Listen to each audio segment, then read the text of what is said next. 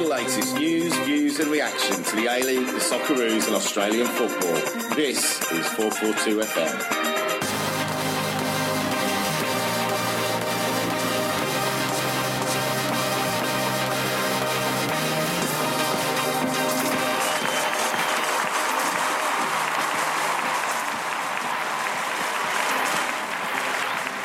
Hello and welcome back to 442 FM. We have had a bumper weekend of A-League and it's week 7, and with me I have Cronin Yu. G'day. I am Adam Jackson and tip master Kevin Ayres. Let's a round of applause. If you listened to last week's, Kevin for this game week. Delayed applause. Unnecessary. If you tuned in last week, Kev predicted 3 exact scores from the 6 games that were played this last 7 days. So yes, well done, Kevin. Well, no bother. It's easy when you know how. When you're not putting actual money on it, it seems much easier for some reason. I was just going to say that it's great that we're not playing for any prizes because, yeah. Oh, we are. Are we? Yeah. Right. The loser has to take us all out for dinner. And whoa. Adam's drinks bill as well. I don't think I agreed to this. I'm coming in last. All right. So let's get straight into it. Wanderers, Mariners, 0-0. It was. Despite Kevin predicting the correct score here, it wasn't that much of a surprise. It was no, it wasn't. I mean, 2 teams that are completely off the game at the moment, still not found their starting lineup, and lost the mojo basically, and it showed. It was an ordeal for everybody that was there. Midweek as well. Decent crowd though. I mean, almost 15,000 for a midweek game. I actually asked on Twitter if that was the biggest midweek game, and it's when the definition of midweek kind of broke down a little bit as to whether or not Monday and a bank holiday counted as midweek. But yeah, I think that's a pretty good crowd. It was a fairly average match though. I don't think anybody went home happy after that one.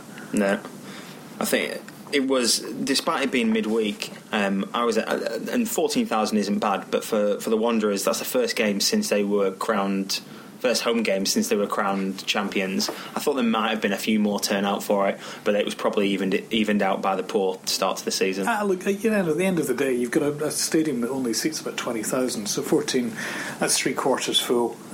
You can't really ask for much better than that midweek.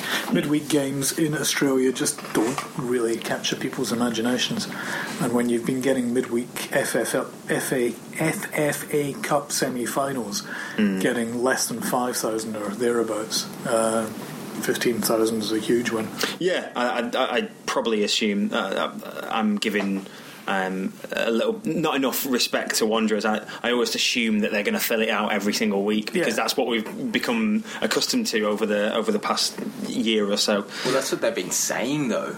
They've been saying that the next few home games which Sydney have, and that's 3 in a row because they have the Sydney Derby this weekend. All of them are sold out. That's what they've been saying. Well, the membership base is up to about 18,000, so I mean, you're really only looking at selling another couple of thousand to fill it out. Yeah. If 4,000 of those members, if 25%, 20% of your members don't turn out midweek, then you've got a 14,000 crowd. That's just the way it works out. Well, on the weekend, it was when they played Newcastle, the crowd was 14,000 as well. Again, though, I mean, Newcastle. Yeah, I mean, it doesn't. When you've got the size of membership they've got, you're never going to. It's only very rarely you're going to get an actual full capacity crowd. Your big games. Your very big games. There's a lot of people that will have bought memberships just for those games. It's swings and roundabouts. We will come on to a very big game a little later in the pod. So moving on to the Friday night game, Melbourne victory, Brisbane, an own goal. Surprising from Brisbane Roar, isn't it? Who would have thought? Yeah. Gosh. An own goal by Donachie. No, it wasn't. No, not this time. Not this time. Jade North this time. Yeah. And he got Mulvey the boot. Yeah. It's been a long time coming, I guess you might say, but 6 games for a guy with the Premiership, and the Championship under his belt. I think that's criminal, to be honest. I mean, there has to be a lot of shit going down behind the scenes to make that justified, and I just don't think there is. Censor. I'm allowed to say shit. Shit's acceptable. It's when I get more passionate that this becomes a problem. Actually, there was an interesting thing Ange said on it must have been Fox the other night, and he said that there is definitely something that's happened behind the scenes there because and you'd like to think that he knows what he's talking about, maybe has some sort of insight on how Brisbane Roars run, but yeah, I agree. 6 games in, and fair enough, they've only won 1 game, but there must be something going on. Well, you would hope so, there. But at the end of the day, even if there is, this is not an appropriate response. What you do is you work through that problem. You counsel, no matter what the issue is, if it's a disagreement, if it's a discipline, if it's a behaviour issue, you bring the person in and you counsel them. That's how you deal with problems. You don't just sack people when they've done that. I mean, this is a league where there is no relegation, where the top 6 make the finals. There is absolutely no relevance to results, basically. You're going to have as many people coming to the game virtually when you're winning as when you're losing at the bottom of the table. It doesn't really matter. The results are pretty much irrelevant apart from personal pride of fans.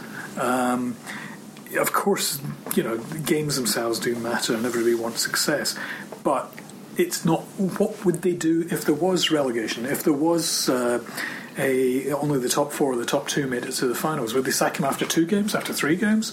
What point does that make sense? It doesn't.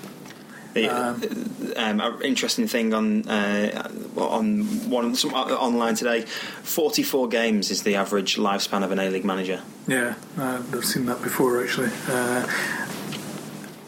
That's better than I thought it was, to be honest, and it's probably because of slightly longer term management stints like Lavishka, Merrick, and Ricky Herbert probably pushed that up quite a lot. But the fallout from it has been interesting as well, because Brisbane Roar management have been suggesting that through placed leaks that Mulvey didn't replace the players. He came back from Europe empty-handed when he went on a trip. However, a couple of weeks ago, what the club were actually saying was that he didn't get the players he wanted, and we are now looking for players. So what was the reason he didn't get the players? Was it because the club weren't going to fund him for the amount that they wanted? Was it he couldn't persuade them to come to Brisbane, to the A-League? Was he aiming too high? Or did the club just not want the players that he wanted? These are interesting questions, I think, that remain unanswered. And I think there's going to be a lot of blame spread around with this one. The way that it was handled was an absolute travesty, of course. Yeah. Nobody should find out from the newspapers or the websites that they've been sacked, even if you work at the ABC.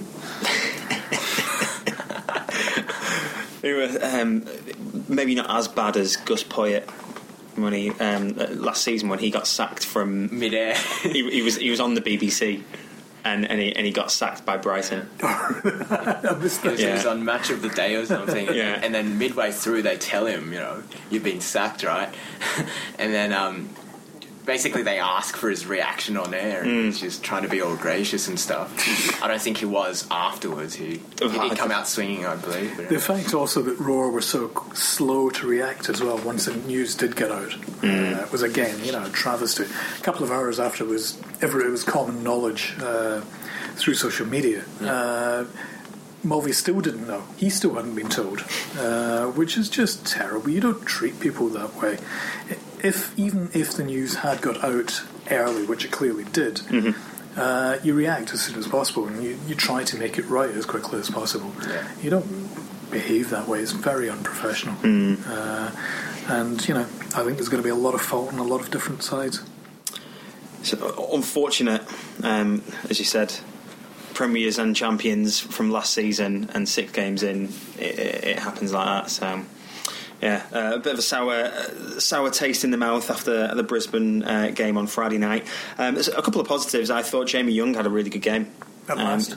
Yeah. Twice, actually, now. Twice. He's kept almost a clean sheet. But Victory didn't really... I was surprised how little Victory showed in that game, to be honest.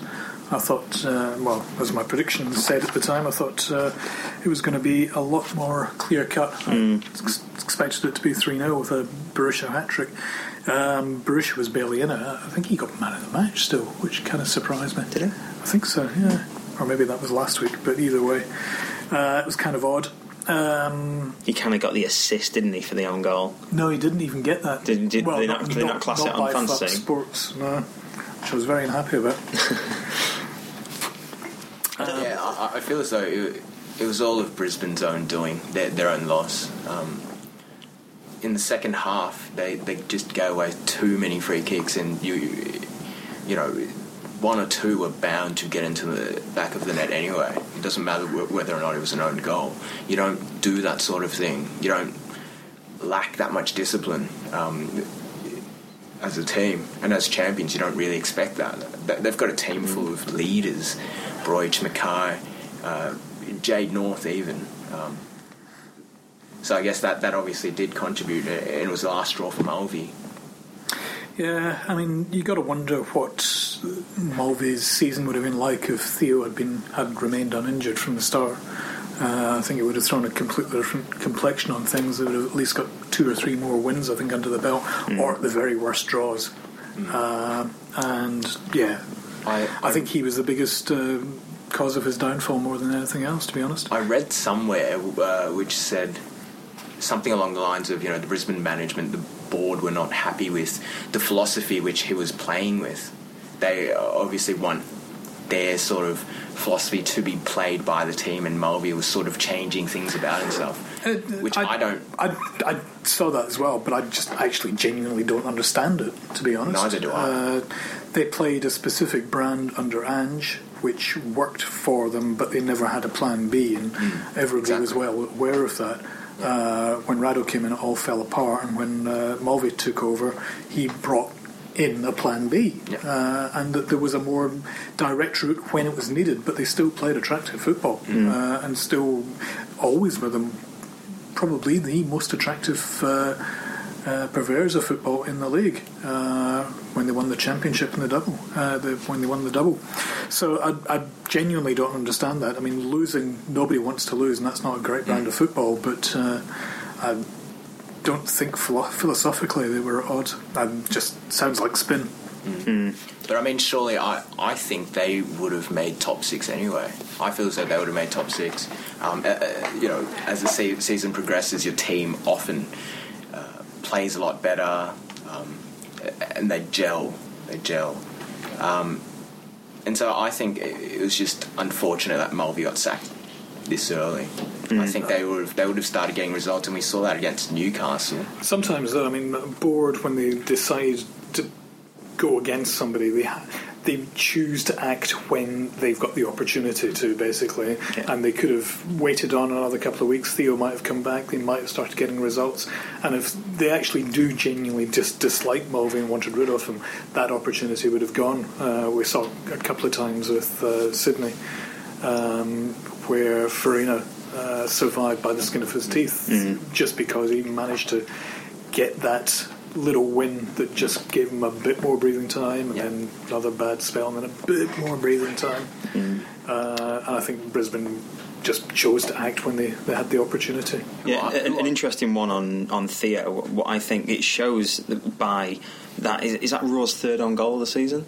They conceded third or fourth. Yeah, that shows that defence isn't comfortable. Whether they're running at their own goal or which. It could be down to the not having Theo there, who is that that sort of organisational force. Yeah.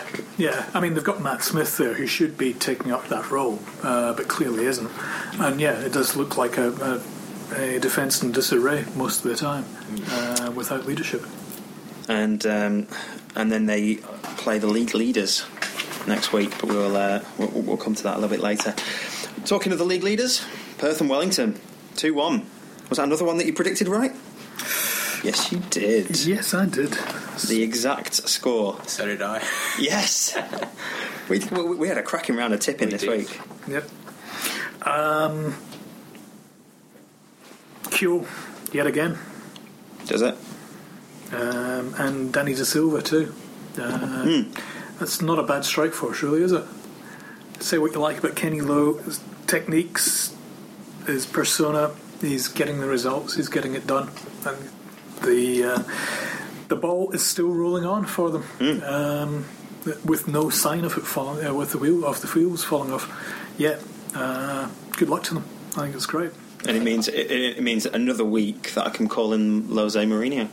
He's definitely been listening to the pod. Do you think? Yeah, I think so.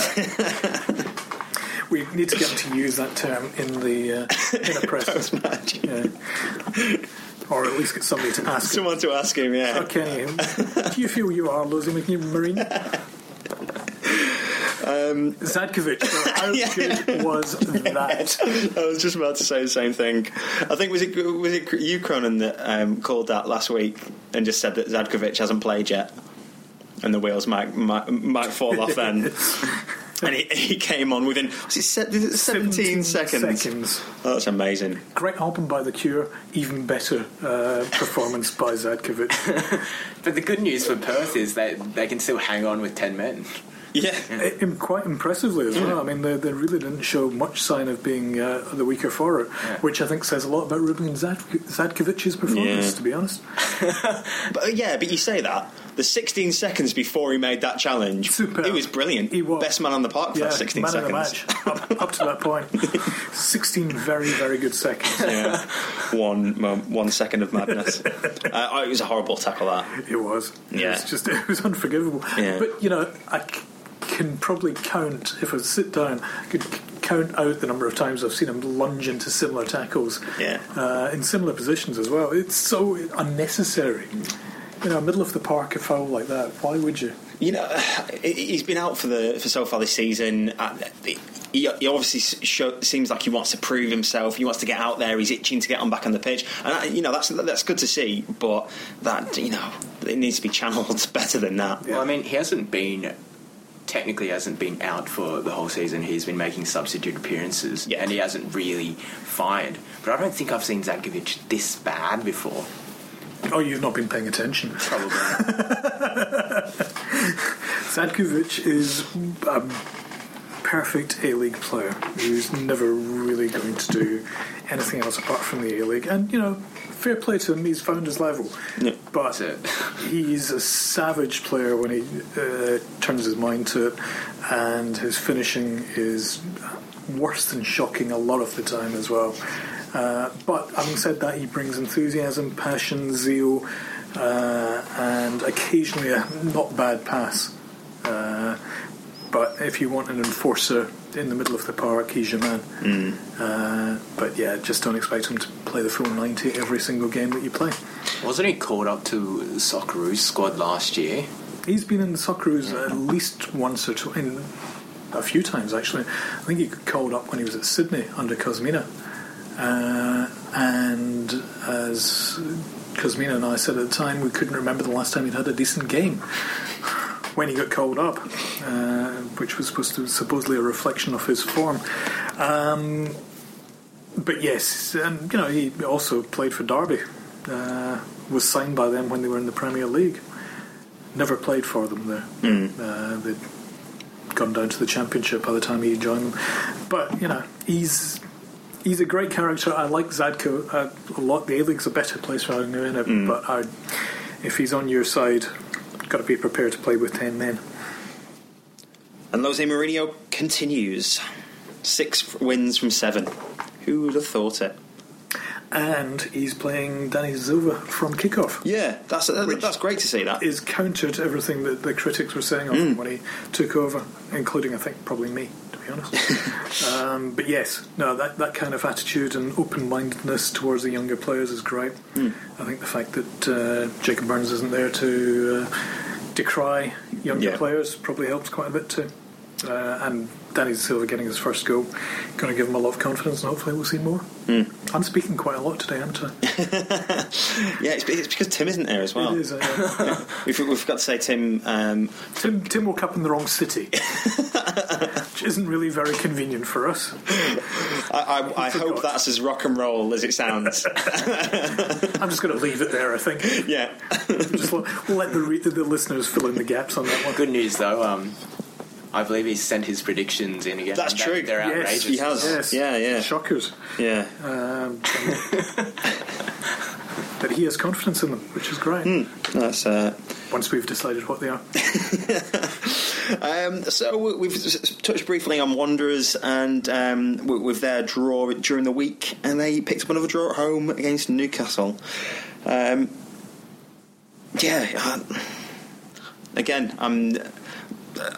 I can't really work out when Wanderers are going to sort of click into action. That's the second game in a week I've watched, and still not really any glimmers of hope, if I'm being completely honest. I have to say, even though, again, tipped this one spot on too, I really thought Wanderers should have stepped up a gear here. After drawing against Mariners and drawing against Newcastle, where are they going to pick up points? Who are they going to beat? Where is the win going to come from? Because if they can't beat those two, I can't see them winning at the moment at all. All season long. I mean, this is going to be such an amazing fall from grace. I'm sure the season is going to come together eventually, but at the moment, geez, it must be one, tough being a Wanderers fan, and two, even tougher being Tony Popovich. Yeah. I think it's kind of embarrassing. I was at the game, and when you're at games and writing match reports, you sort of miss out on a few things. But for the first 10 minutes or so, Wanderers were well on top of Newcastle, and they had a goal to show for it. Rukavicia, or whatever it is. Rukavicia. And Castellan were really lively on the flanks, and they were often the outlets for attacking. But after they scored that goal, things just totally changed, and I think we saw a totally different Wanderers team to what we've previously seen. They seemed really content with sitting back and just letting Newcastle apply pressure onto their defence, which obviously didn't work. Alessi was taken off at half-time because he just had a terrible half, and Geronimo Newman was all over him. They allowed a lot of gaps in midfield, and you saw David Carney was running all over. His assistant for Flores was classy. Yeah. But I really don't know what's going on with the Wanderers. They just lack the intensity which they previously had. It's funny, they've got a really good attacking force there with the speed on both flanks with Castellan and Rukavica. And then Juric to finish off whatever they're putting into the box. I mean, you couldn't. Any team in the A-League would love that kind of attack. But midfield and defence just don't seem to be gelling at all anymore. And even Jovic, as we're partly now to call him, is he's being exposed by his defence.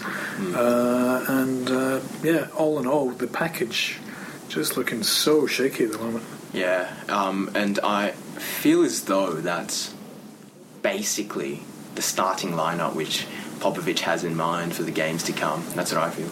Besides probably Alessi, I feel as though that's probably going to be the starting lineup, and I don't see that many changes coming in. Like last week we talked about, Popovich making 9 or so changes week in, week out. He only made 2 for the game.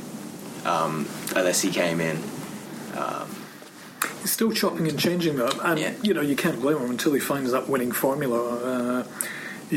He's fully entitled to keep trying to refine it, and it looks like he is getting down to close to his best 11. But still, even with just 2 changes, it's still not a winning unit yet. It looks a long way off it. Jets, I thought, were showing more of what I was expecting to see from the Jets this season. I mean, Flores is such a classy player. If you can keep him injury-free and keep his mind focused on the task. Carney as well, great combination. Johnny Steele leaving seems to have cleared up a little bit of the atmosphere, one way or another. That's the general trend this season. It's true, yeah. It does seem to be disruptive influences. I think Jets are on the turn. I think they're going to improve from the rest of the season. I still see them being top 6 contenders. Yeah, Jets are great. I think they were unlucky to not get the 3 points. And there was this chance, I think, it was when Wanderers were still dominating the half, and who was the goalkeeper again? Ben Kennedy kicks the ball from his own box into the Wanderers half. Shannon Cole tries to control it first time, cushions it onto the path of Montano, right? And basically it just had an empty net. Kovic had slipped or something, it was totally out of position, and somehow he managed to loop the ball over the crossbar onto the net. Yeah. But they definitely looked really good. Yep. They looked good, even when Wanderers were dominating. I think they're going to impress. I think when Mulvey was given the arse, I said, I still do, I think we'll see him back in the A-League soon enough if he doesn't go elsewhere. And people were suggesting that Jets could be one of the places he ends up. I don't think he will. One, I think Stubbins is going to pull this together, and two, even if he doesn't, the Jets don't have the money to give him the arse to pay him off. So I think he's pretty safe where he is. However, further on, we'll come back to that one. From one team who is not living up to potential down the wings and up front, to another Sydney team who really did against Sitting. Yanko has actually finally shown a bit of potential, lived up to his potential a little bit.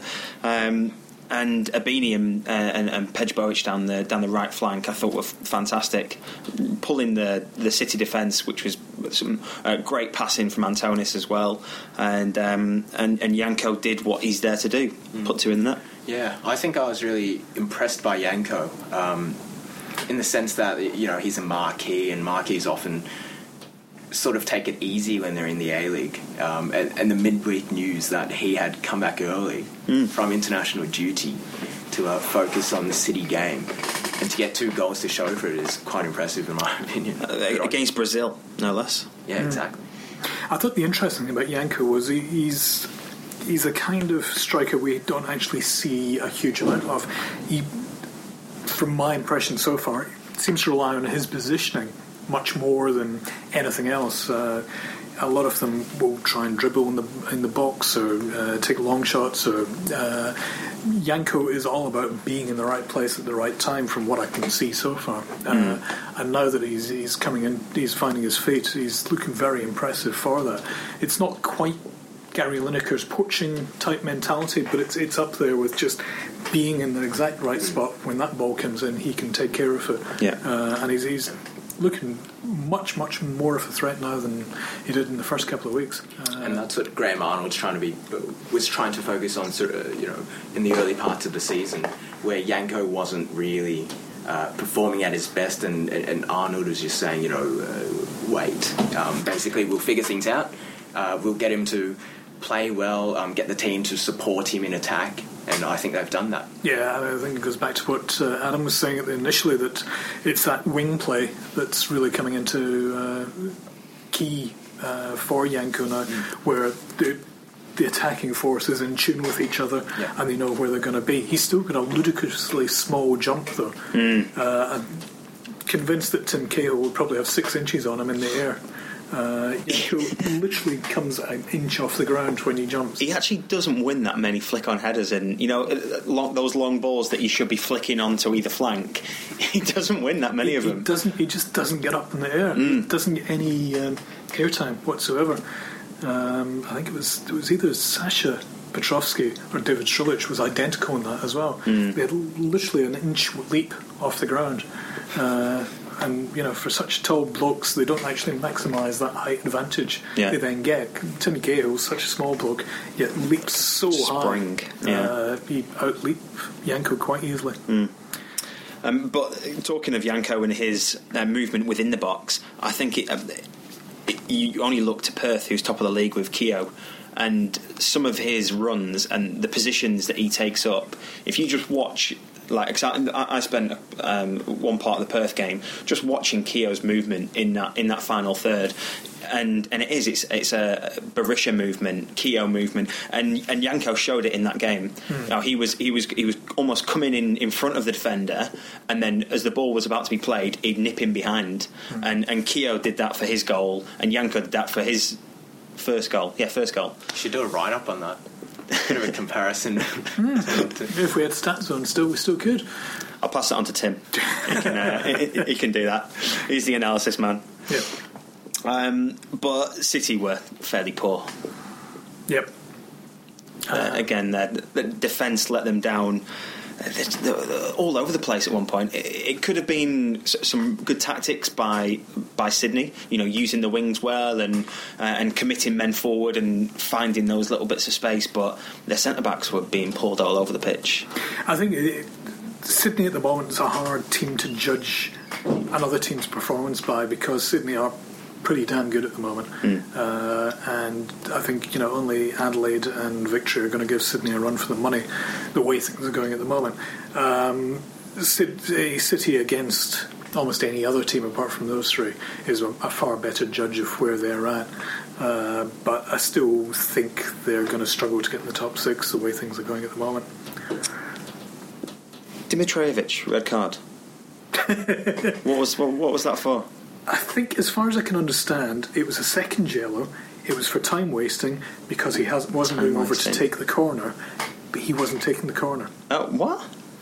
I think that's what happened. Interesting. The referee decided that he was the one who was going to take the corner, and he was using delaying tactics, so he got a yellow, and it was a second yellow to send him off.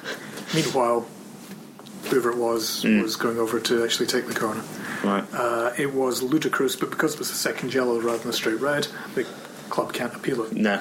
And it killed my fantasy football this weekend and next weekend. Thanks, referee. Tony Pignana sent out a tweet yesterday or something, which is like, we're going to try to discuss with FFA to, perhaps get Miloš off. It fell through though. Yeah. Okay. Yeah, you can't yellow card, can it? You can't appeal it. Yep. Ludicrous. Another great example of A-League refereeing. We seem to get one each week. No, literally, we do. Way things are going, decisions. though. Way things are going, it wouldn't really matter for Sydney when they're up against a pretty poor Western Sydney anyway. We'll come back to that. Yeah. So staying in the top of the table with Adelaide. We thought it was going to be much more of a mauling than it actually was, and as I pulled out on my little running order, the stats actually seem quite even for the two teams. I don't think the stats maybe tell the whole story of the game. I think Adelaide probably didn't go as hard as they could have. I think they won at a canter, personally, to be honest. Mariners struggled to get out their own half. Adelaide did what they needed to do, and that was it. And Mariners are just shocking at the moment. They're terrible.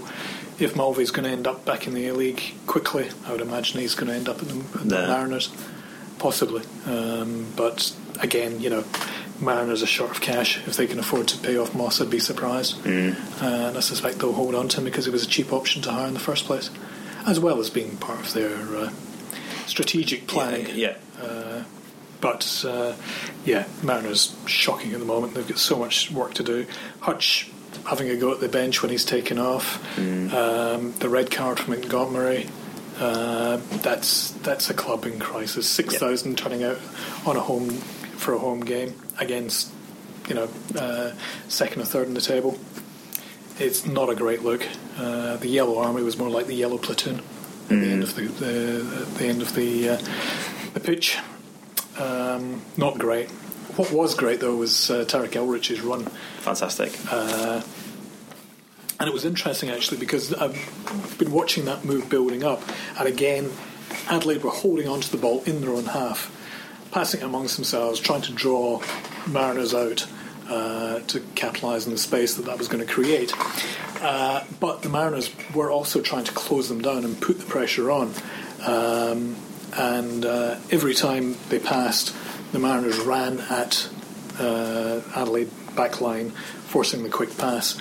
However, Elrich got the ball, and Mariners didn't run it that time. They just watched. They just decided to sit back, and Elrich just took off and kept running like Forrest Gump. And before he knew it, I think even he was surprised by how far he'd got. Yeah. And then suddenly he thought, "Oh, just go past this guy, and then I'll go past that one. Oh, this is easy. Pass, go, done." Yeah. And it was sensational. It was Maradona-esque run from one end to the other. It was superb. Very, very good. Yeah. Hot off a confidence boost after a decent performance against Japan in the week, or last week. Oh, who? What? What? What? Who? No? Have I missed a bit? Who was playing Japan? Orange? Mate. I've had a shocker here. He played fullback. He wasn't in the squad. He played fullback for Socceroos. Beige. Ah. Close. That's where I made the mistake. Oh, absolutely shocking. Can we go back there? Can we delete that? I thought I'd had a stroke. Right. Well, let's end that part on a ridiculous note, and join us after this little bit of a break, and we'll talk about the Socceroos.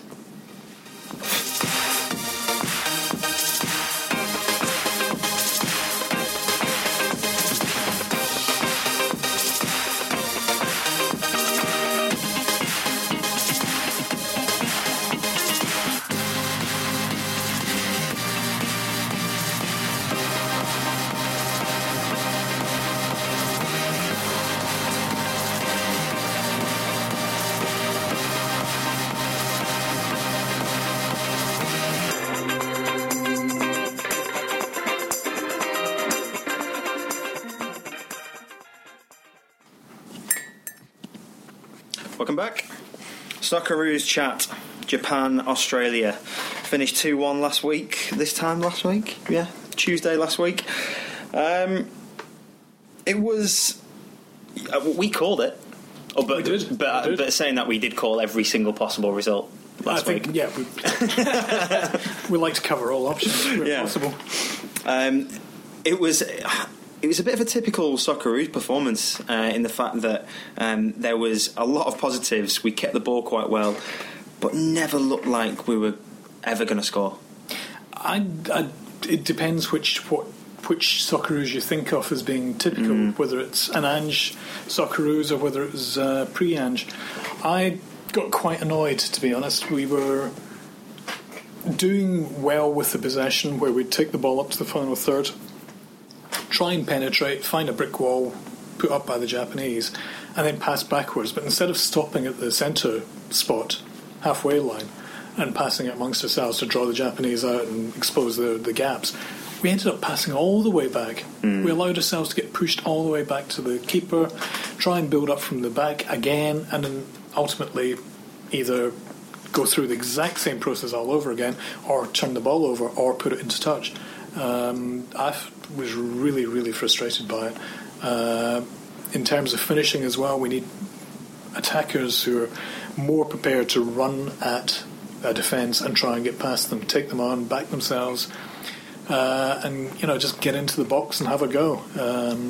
We're far too often getting stopped on the edge of the box and not having any ideas. And more infuriating than anything else was when we did hit the roadblock, we would cram up on ourselves so that we were getting into tighter and tighter triangles, getting closed down by the Japanese, closing ourselves down, so that it was like a training exercise where they were passing to each other just 2 or 3 feet away from each other, until inevitably the ball was turned over, the Japanese got a leg in, or it went out into touch again.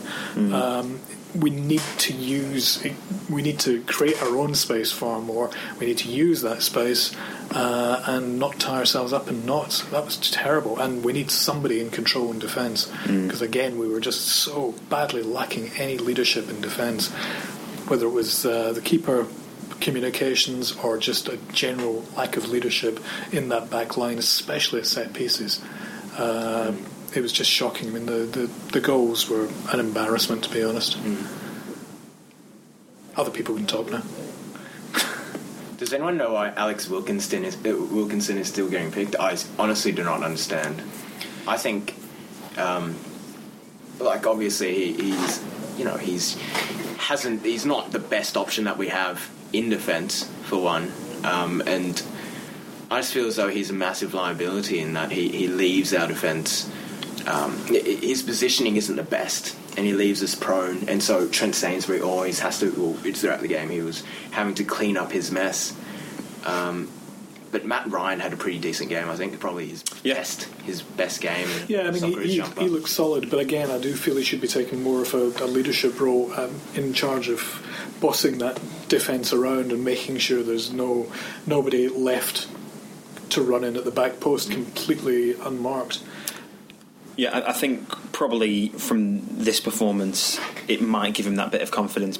I wouldn't be surprised if he's worried more about his own performance rather than the rest of the defence because of some probably poor performances in previous games. I think that's fair, and I think that's also fair of most of the squad because they're still so inexperienced in terms of Socceroos caps.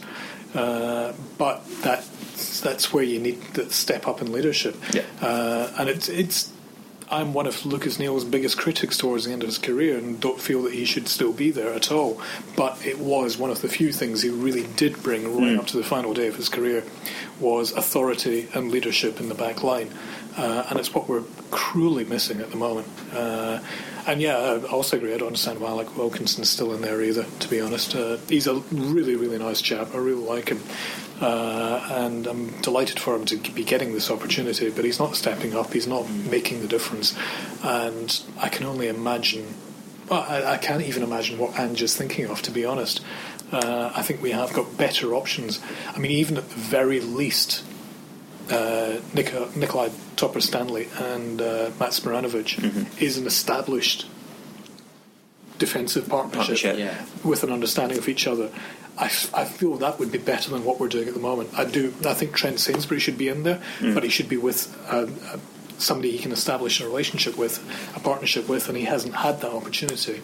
And Wilkinson's not working, and it's not the future anyway at his age. So, there's a few worrying signs for me in Ange's approach to things, despite being a huge Postecoglou fan. There are things I wish he would address more quickly than he is. I'd be happy with Sainsbury and Spira. Yeah, I think that's probably pretty much my ideal setup. Curtis Good, when he's fit, is also a very, very good option. But of course he's injured at the moment. I think it was interesting. We've got a feature coming up in the next issue of the magazine where we sit down with a chat with Ange and his philosophy and his thinking behind things. And underlying all of these decisions is he's trying to expand the pool of players that the Socceroos have got to draw upon and give them experience so that they're not all just getting dropped in at the last moment, inexperienced and unaware of how it all works, so that nerves take over. So in that respect, yes, all of these decisions are sensible, but I still want to see a more settled, established lineup. Bring people into camp now and then evolve rather than do the evolution, not revolution thing. We've talked about this before, that Postecoglou should by now have a starting 11 in mind, and not be experimenting, because this is what our last proper friendly fixture that we have before the Asian Cup, and we're not going to get that many chances to prove, well, I guess to see how well our proper established back line will play. Well, that was it. I mean, that was our last chance, and I'd be surprised if that was our final 11. To be honest, It was interesting as well. Beige or Tarek Elrich, depending which match you were watching, at left back over Jason Davidson. Jason Davidson looked like he had that spot nailed down, and Beige was brought in almost at the last moment. And with Ange Postecoglou hailing it that is probably his final 11. So that doesn't make much sense to me, to be honest. I thought Beige had a great game, though, to be fair. I thought he actually looked better than Davidson's looked. Well, Davidson hasn't played that much in the for West Bromwich Albion, which is probably why he's been excluded from the starting 11. And I dare say he probably wouldn't get that many opportunities within the Asian Cup itself. It'll be interesting to see, but certainly Davidson appeared to have been groomed for that position in recent matches up until the Japan game. But, again, as I say, Ange was telling us, he's trying to give himself options, and he's certainly achieving that. 42 players in 12 months, which is an amazing total. And we haven't done that much in 12 months. Well, we played a World Cup. Winning. Three competitive games, that much, isn't it? I mean, I think we can pretty much write off the last year in terms of results. But in terms of the regeneration of the side, we're a long way down the track compared to where we were 18 months ago. 18 months ago, we had the oldest average age of the qualifiers into the World Cup. And now, we're at the other end of the scale. And in terms of experience, we're completely at the other end of the scale. Not so much age, but experience. We were well done on, and now we're building it up in a number of fields, number of fronts. I still don't think we're going to win the Asian Cup, though. No. Yeah. I've been sort of following the Gulf Cup, and I think some of the teams there have really have a good chance of outlasting Australia in our own home tournament, which is pretty sad in my opinion. I think, Kevin pointed out yesterday in his tweet that Australia's going to drop down to 100 or something. 101 or 102 if Qatar win the final. Although that's a reflection on our current decline, it's actually the way it's worked out. It actually does show you that there's a long-term problem that we've had, and we're addressing it. We're at least taking steps now to turn that around for the long term. But these drops don't happen overnight, and it will take us a long time to climb back up again as a result. But that's the work that Ange has got to do, and it would have happened no matter what, no matter who was in charge. It's not a reflection on Ange at the moment. Quite an interesting thing on Shootout on Fox the other night was Bozo was grilling Ange a little bit. He was sort of tying him down. He said, "Are you going to change your approach? Is this the time to look at it and rethink it?" And this is a quote from Ange: "My coaching mentality isn't about athletics. It's about winning. That's all I've ever done in my career. I won't deviate from certain core principles. I like my teams to have more possession than the opponent and be proactive. That I won't waver from. It's what has made me successful. That's the coach I am." Which is, do you know what? He's sticking to his guns. I quite like that. I don't mind that he's played 42 players in just over a year. Yep. That's what the previous Socceroo coaches have been heavily criticised about. So I think it's probably come a little bit too late. He should have been 6 months earlier, and had the World Cup qualifying, and then a World Cup, and then these sort of 6 months of nothing friendlies really, before an Asian Cup in Australia. Yeah, I mean, I think it's pretty desperate situation that he's been dropped into, and everybody's been aware of that, including him.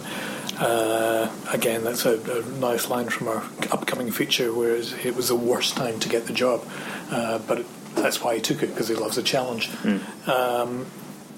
But what the concerns I have is that he's getting blindsided by his squad selection with Wilkinson, for example.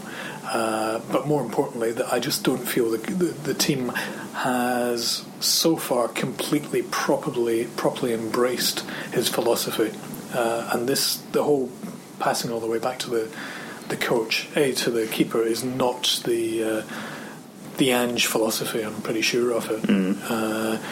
The attacking aesthetic, yes, that's his. That's him through and through. But keeping possession just for the sake of keeping possession, without actually doing anything positive with it, that's pointless. If you keep the ball, you're less likely to concede a goal, but even still, there's still no justification for it. And I think in the Asian Cup there will be a lot of teams that will, even still, they will consider Australia as one of the stronger teams. So if we are ponderous with the ball and keep it with our defenders, they're going to pack that defence, and then it's going to be extremely difficult to get through. Yeah, I mean, I think that's the Achilles heel that's been exposed, and Japan exposed it as well. Because Japan were playing a funny game. They were playing the long ball in the first half, which is just really unusual to see them playing. But they were bypassing, they were parking the bus whenever we attacked, and then just hiking up the front whenever they had the chance. And it was very basic tactics, and it was working. Yeah. I wonder if that was a bit of a tactic for them, because they don't normally play that. I think that sort of football. I think that's them experimental and a friendly. Is this what you're supposed to do? Yeah. Is this a way of sort of playing against a team who, or maybe having a plan B? Yeah, exactly. Might be a bit of. I feel as though a bit of Aguirre, or however you pronounce his name, his influence on the side. And back in Spain, he was quite a bit more pragmatic with his approach, being that his team didn't exactly have the best players, and when they came up against teams which were more superior, he would often sit back and wait to hit on the counter, and play more direct, play more long balls over and stuff. So that's, I guess, sort of his approach. But I think with the players that he has with him, Kagawa, Honda, and a few others, I think they don't need to play that way. Yeah, so they can just. I mean, in the second half against Socceroos, they were just all over them. Yeah, I mean they reverted to type in the second half, and they looked so much more impressive. But like Adam was saying, I think it's Plan B. They're just creating an alternative, and also they have very, very much exposed the Socceroos to any other team that watched that match that we're going to come up with in the group. Yeah. You want to stop the Socceroos? Crowd the penalty box, and just plump it up. And if you hassle them too much, they'll just pass it back to the keeper anyway. We need to find a way to counter that too.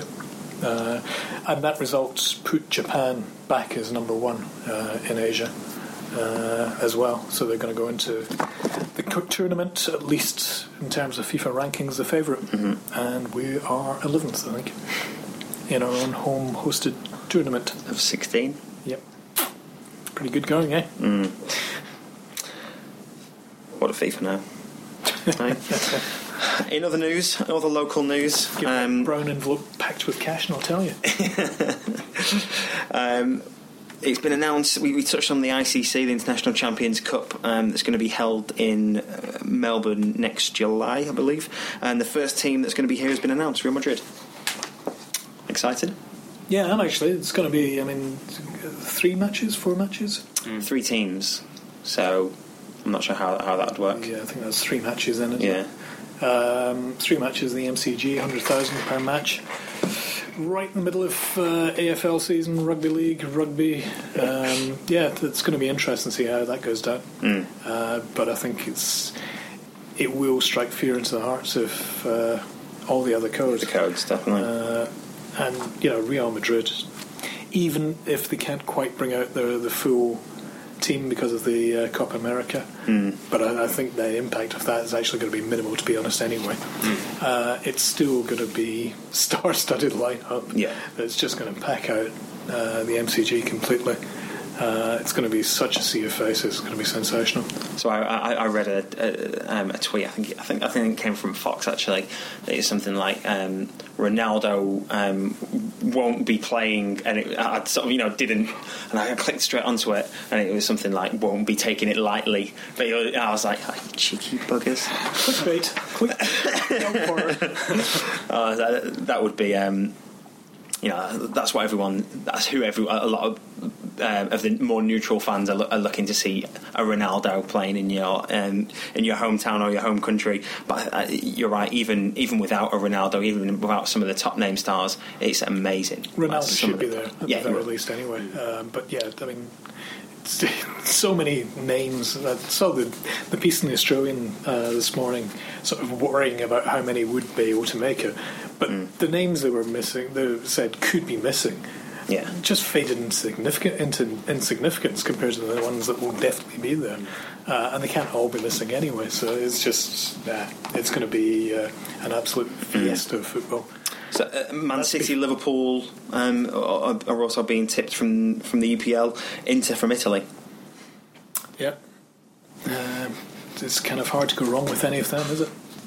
Liverpool, I was, as I said last week, I was there for the Liverpool game at the MCG against Victory, and that was an amazing spectacle.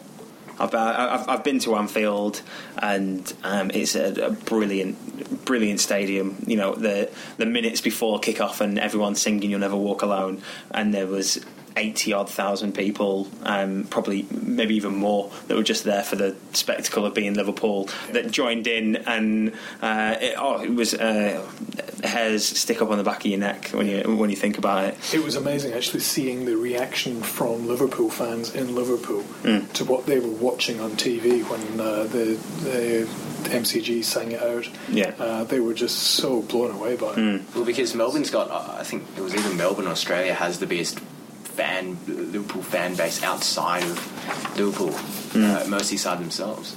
Like, I mean, even on the social media channels, they always direct whatever's they've got going, statuses, tweets to Australian fans and stuff. Yeah. So I think it's obviously big having Liverpool down here and other big name teams.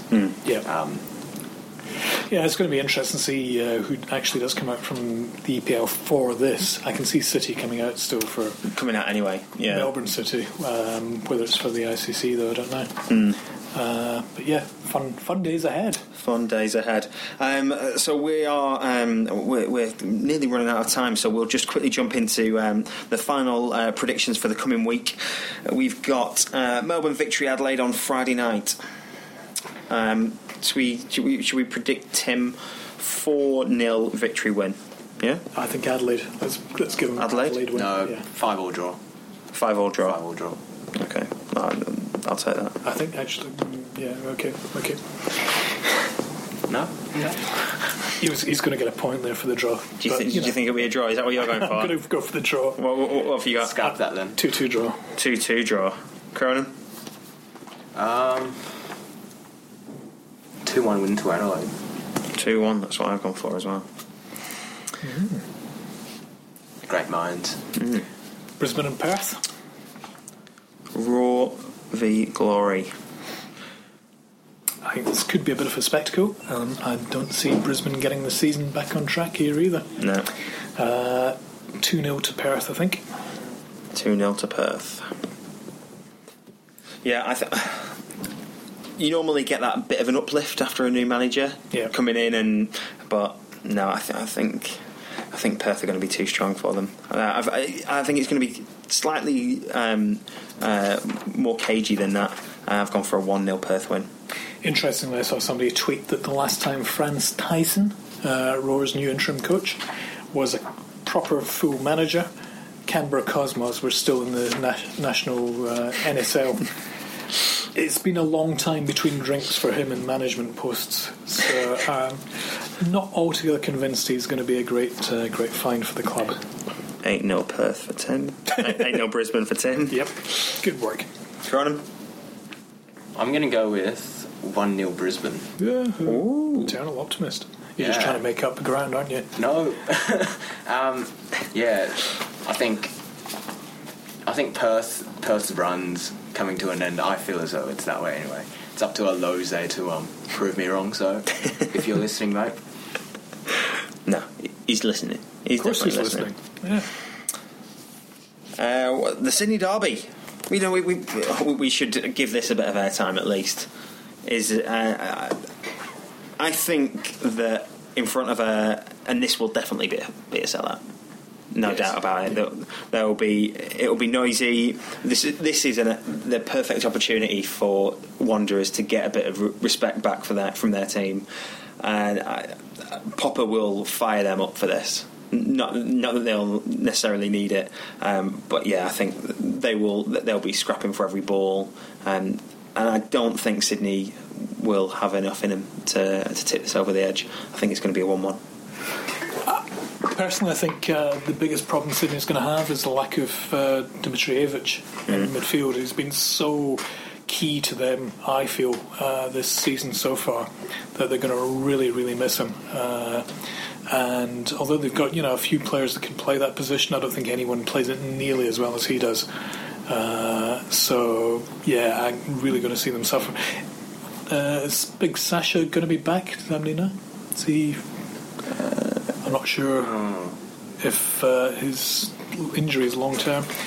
If it was enough to knock him out for this weekend as well. If he is, I think I can actually see them almost struggling, to be honest. Sasha again is very much key to that back line for Sydney. So the lack of those two, if neither of them are playing, I can see Wanderers nicking a 1-1 draw. Maybe even nicking a win, to be honest, but we'll go for 1-1 draw. 1-1 as well. If Sasha is anywhere near fit, he will make sure he's there on that pitch. I'm pretty sure he will. In which case, I would probably say 2-1 to Sydney. But can I cover both angles? No. 2-1 or 1-1. Can I change it later when you're not looking? No, you can't change it later. This is my game. Damn it. My rules. Cronin, whilst he's thinking. It's a tough one. I really don't know, to be honest. I mean, Sydney obviously have their own absentees. Wanderers aren't playing that well, except I feel they do have some positive signs, especially in attack. Especially with Bruker, who I feel as though he's been really good in that sense. Like he's often been posing a threat to defences.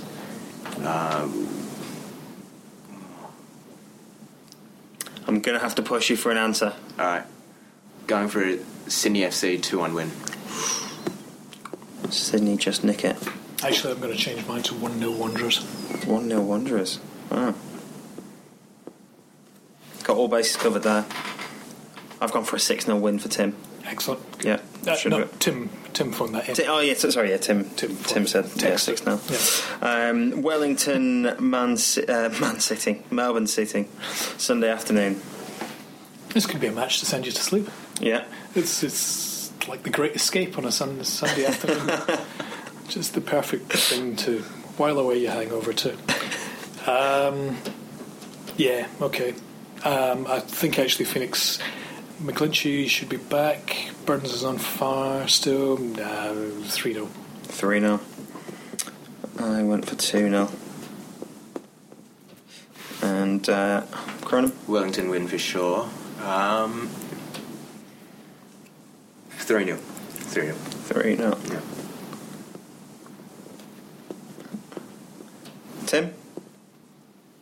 What did he say? It was, hold on, just got a text coming in. 5-0 to City. 5-0 City. And if you slept during Wellington City, would you sleep right through Newcastle Mariners? Just avoid the snooze button. Just hit off. Or just pour yourself another very large drink. Sunday session. Keep pouring them. From Newcastle against Wanderers, I think they've got it in them to take this. And I can't see Mariners scoring, and I think Newcastle will probably try and keep it quite tight. So I've gone for a 1-0 Newcastle win. Yeah, Montgomery's going to be out as well. So yeah, they're bad enough, but they're being depleted. I just had the flashback of Josh Rosen as a centre back. It's when you make decisions like that you shouldn't even be allowed to go onto the pitch. It's just like, oh, come on, lead you away. Yeah. You've had your time, you had your chance. Josh Rose, centre back. That's it. That's all we need to know. Thanks. No. 2-0 Jets. 2-0 Jets. I've maybe been a little bit conservative with mine. I forgot about Josh Rose. You'll notice I didn't even mention the fact that Zadkovic. Oh, actually, yeah, carry on. Cronin. Yeah, Newcastle 3-0 win. Don't see them stuffing up, although they have been a bit inconsistent in the past few weeks. But anyway, I think last week was promising enough to render a decent result for them. But then we said that after they beat Melbourne Victory. Well, no, they drew with Melbourne Victory, rather. I'm not sure where Tim how he came to his prediction on this one. Mariners have only scored 4 goals, and he's predicted 7-3 to Mariners for this game. He's the man with the insight. Yeah, he knows his stuff. He does. Who am I to? That's why we hire him. Yeah. So that concludes our pod for week 7. No, not quite. How did we do with the tips? All right. So what's standing?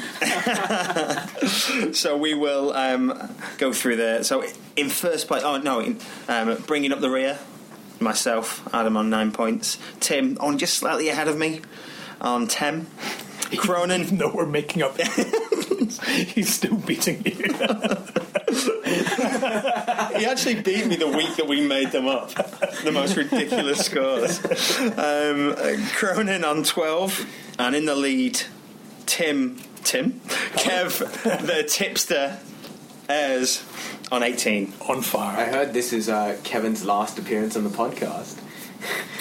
No, you're going to see me all season long. See it or hear. Yep. So rub salt into those bones.